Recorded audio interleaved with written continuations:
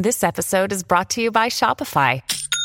Forget the frustration of picking commerce platforms when you switch your business to Shopify, the global commerce platform that supercharges your selling wherever you sell. With Shopify, you'll harness the same intuitive features, trusted apps, and powerful analytics used by the world's leading brands. Sign up today for your $1 per month trial period at shopify.com/tech, all lowercase. That's shopify.com/tech.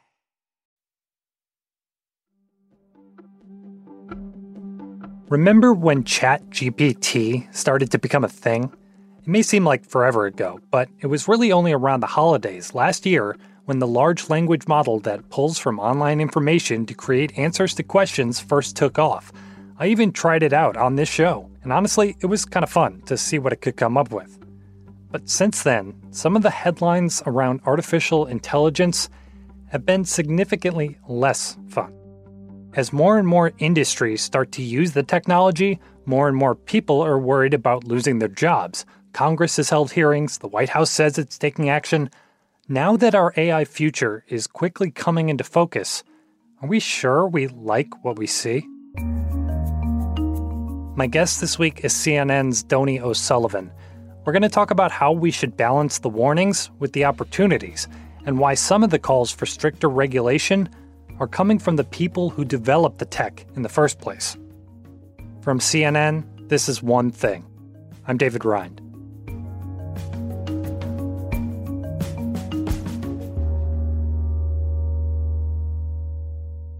Donie, hello.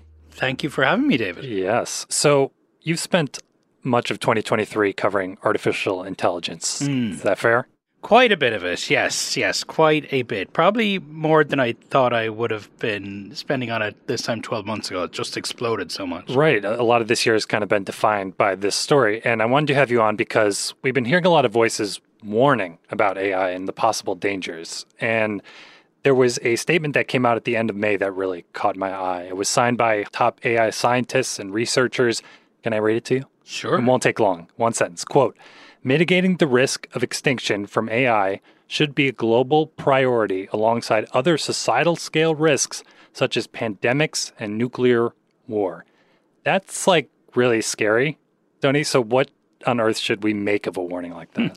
It is really scary. And look, I mean, we've kind of seen a few of these types of letters and warnings and stuff over the past few months, but what I'm not really hearing is folks articulating much of a vision as to what people are actually supposed to do. You know, I would maybe compare this to the very early days of social media, where I think a lot of the issues that we're talking about right now, or the fears we might have about how this technology is going to change our lives, you know, they might not stand the test of time. It's going to probably be the stuff that we're not foreseeing. So I think a lot of us are pretty familiar with ChatGPT at this point in terms of when you talk about AI, that generally comes to mind. What are some of the other uses of AI that like we may not be thinking of besides just a chatbot? Well, you know, I mean, there's all kinds of uses for AI, which, you know, we're going to see from doing your taxes to helping with kind of menial tasks, to helping plan your day. A lot of obviously what we have seen so far is generative AI, so the creation of fake audio and fake video, known as deepfakes, and fake images. And I think as we kind of go in to the 2024 election here in the US, I think that is going to be something that is a real tangible risk. I think it is something we're going to run up against. And, you know, we have already seen campaigns here in the US. In fact, the Republican National Committee here, their first video responding to President Biden's official announcement that he was running for re-election was an ad that was generated entirely using AI. This morning, an emboldened China invades Taiwan. So what they did was they painted this kind of dystopian picture of what the United States would look like if Joe Biden were to be re-elected, and they had, you know, military on the streets of San Francisco. They had Taiwan being bombed. Border agents were overrun by a surge of 80,000 illegals yesterday evening. And they also had a tiny little message up in the corner that said none of these images were real. They had been developed using AI. Who's in charge here? It feels like the train is coming off the tracks. You might have seen this already, but I want you to watch it. It's a political ad. This just in. So we were down in Washington, D.C., actually, the week the ad came out. We when speaking to mostly tourists, also some folks who work in DC, just people out on the streets of DC, showed them this ad on an iPad. Mm-hmm. So all the images in that ad were actually created using AI, artificial intelligence. Oh my goodness. Wow. And, most of them were not able to tell that the images in that were fake, that they were generated using AI. Did that even happen? Did San Francisco even get shut down? Oh, okay. I was like, that didn't happen. One person who watched the ad looked at me and said, wait, was the military really on the streets of San Francisco? Even though that person never saw any news report that the military had taken over San Francisco, it placed that kind of doubt in their mind to say, oh, wait, did I miss that? Right, so these generated ads could take kernels of truth from things that may have happened or were in the news and mesh them into something that is not true. Precisely. The fact that it plants the image in your mind, what do you think that does to you as a voter? It can get people riled up, you know what I mean, for the right reasons or the wrong ones. So people got to tread lightly. So, these kind of fake images, fake video, they're not new. But really what we're running into now is just the ease. Now you can literally go to one of many of these AI image generation tools and literally just type in what you want. Just type it in. You just type it in and whatever you want will pop up. So you can really just kind of flood the zone with this stuff. Some real-life panic earlier today when a fake photo of an explosion near the Pentagon circulated on social media. And we saw that recently when a fake image, we believe an AI-generated image, of what purported to be an explosion outside of the Pentagon went viral. It was shown on an overseas news program, and the stock market took a dip when it was being shared by several blue-check Twitter accounts. I got a call from an unknown number. And all of a sudden I hear my daughter's voice, my older daughter's voice, sobbing and crying, saying, "Mom."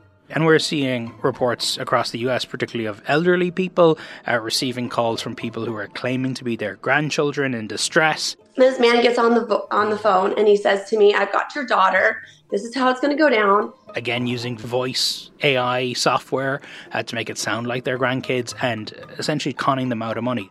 My older son was able to get my daughter on the phone, and we were able to locate her and make sure that she was safe.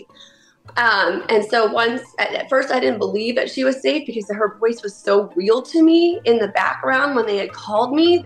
This is something that's really happening.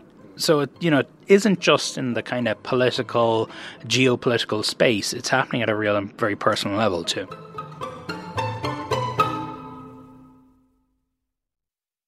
So, obviously, Donnie, those are examples that are kind of scary, could have some negative implications. But are there positive uses for AI? I'm thinking in healthcare. What kind of advancements could we see there? Yeah, again, look, there's a spectrum here. And we've seen reports and examples of where, these AI tools can be used to complement the work of doctors and nurses and medical professionals, sometimes helping them to spot abnormalities in medical scans and things like that, but not used as a replacement of those professionals.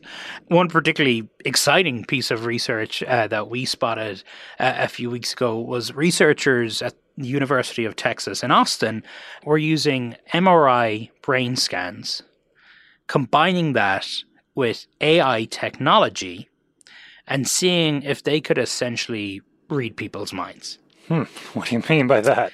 Well, it's not quite as scary as it sounds, although it is pretty scary.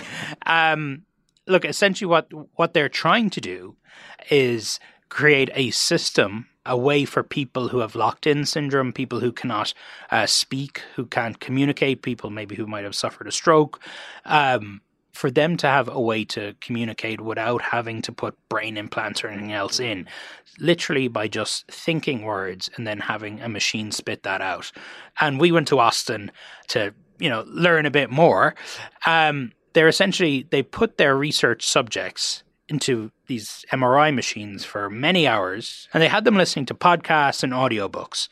And what they did was they had the AI models basically watch the brain scans, and the AI model was able to say, okay, well, that's what this person's brain looks like when they hear this word, and that's what they look like when it hears this word and this word. And it makes a pattern. And it makes a pattern. And it's actually using the same. It is using the GPT technology. It is using the exact technology that is being used to power ChatGPT. I don't know why I sign up to do these things. So naturally, I decided that I would be a guinea pig and see if they could read my mind. Okay, so I should take off my microphone, take these off. Yes. Anything that's in your pockets, your shoes should come off. So they, on a Sunday morning in Austin, they put me into that, I don't know if you've had an MRI before, but it's a long... It's a tube. It's quite tight. I have a very big head, by the way, as well, which the researchers pointed out it's particularly big. Oh, that is tight. How's that feeling? So they wheel me into the tunnel. I was listening to the audiobook of The Wizard of Oz. Classic. And yes, and I stayed in there for about 30 minutes and I listened to basically a segment of that book twice. All right, we're all done. We're going to come pull you out. You feeling good? Woohoo! Okay, so it's been 24 hours since we got our brain scanned. You can confirm I have a brain. Absolutely. Brilliant. What else did we find? The next day, less than 24 hours later, we were back. They had studied my brain. They had studied the words I'd listened to. Fortunately for me, they were not able to read my brain. Now, the reason for that is because basically this technology right now has to train on specific people's minds. Everybody's brain is different. So it has something to cross-reference. Yes. So we did have one of the neuroscientists who was involved in the research actually laid in the MRI machine as a research subject as well. So the technology had trained on his brain. So we had him going for just the same amount of time, 30 minutes, listening to Wizard of Oz, and it was able to scarily accurately predict, guess a lot of the words that he was hearing, the story that he was hearing. Compared to the actual text. Exactly. So this is an example from my brain, from The Wizard of Oz. So here the actual words were, when she had finished her meal and was about to go back to the road of yellow brick, she was startled to hear a deep groan nearby. And then the decoded version is, I was about to head back to school and I hear this strange voice calling out to me. Okay. So it gets some things right. So this was about to go back, was about to head back. It completely misses some things, like the road of yellow brick versus school. It doesn't know where she's going. But then it gets this nice kind of example. So she hears something, and then instead of a deep groan nearby, it said a strange voice calling out to me, which semantically kind of close. It means something related, even if it's not exactly the right words. Look, it's really something that is only working in very specific circumstances, under very specific conditions, and it has to be trained on your brain. But, and this is a big but, people who saw our story on CNN and watched the video, everybody was asking, well, is this eventually going to lead to actual, mind reading? What is this going to mean for, when you come home to your husband or wife? Can they one day hold up a piece of technology to your mind and read what you're thinking, or where you were until this late hour at night? Or, in more serious circumstances, how it could be used maybe in the criminal justice system or by interrogators or things like that. The neuroscientists told us that they're nowhere near that right now. You're reading people's minds. So we don't like to use the term mind reading. We think it conjures up things that we're actually not capable of. Some scientists use the term brain reading, even though that's not as entered into our lexicon, because that's literally what we're doing. We're measuring things about the brain, and then we're reading them out as words. And they certainly want to do this research to help people who are unable to communicate. But they're under no illusions that this one day might be used for nefarious purposes. And that's what I wanted to ask. Because of these possible nefarious uses, it brings us to the topic of regulation. Is anybody doing anything at this point to stay on top of this before it gets to that point? Well, one of the researchers in Texas, and it was one of the most dystopian things I've heard in quite some time, he spoke about mental privacy. Oh, boy. And brain data, which, in English is your thoughts, right? It's what's in your mind, brain data. And, he spoke of, look, this technology could develop one day to a place where it could read our minds. And, how are we as a world going to be prepared? How is government going to be prepared for that? We're here because people love this technology.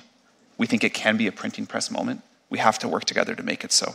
There were hearings recently. Sam Altman, the CEO of OpenAI, the company behind ChatGPT, appeared before Congress. We think that regulatory intervention by governments will be critical to mitigate the risks of increasingly powerful models. He was basically begging Congress to regulate him and his technology. He was. And look, I mean, I think he's genuine in realizing that this technology is extremely powerful. But, a kind of more cynical take on things could be, well, if you're a tech CEO and you want to appear to be responsible and things like that, these are the things you should be saying publicly. And also, you can kind of say it publicly because, there's a pretty good chance that Congress aren't going to be able to do anything about it, or won't do anything about it, at least, because they can barely get their heads around it. Right, so they can come out and say, these creators, and says, hey, we asked. Yeah, and look, I think Sam Altman is a genuinely thoughtful person and has really thought about this stuff, and I think, compare his behavior and how he talks about this stuff versus, Mark Zuckerberg in the early days of Facebook when it was basically a hot or not app. It's of course miles apart. But I mean, you can't just have a hearing on AI. As it were, if you really want to achieve something, it's going to have to be AI and the automobile industry, AI and various different industries. Because it could touch every single. It's going part to of touch life. everything. It's going to touch everything. There's no doubt about that. It's just the beginning of a very, very, very long road, and whether Congress will be able to achieve it or not, and that remains to be seen. And you'll probably be staying on top of it for us. Tony, thank you. I will, or the AI version of me might be able to step in if I need to take a day off.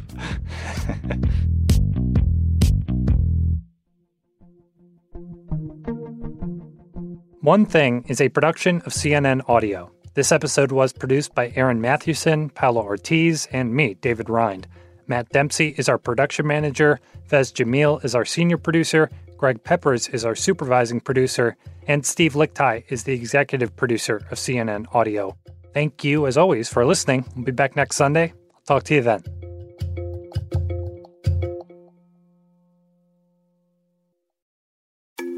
I'm Dr. Sanjay Gupta, CNN's chief medical correspondent.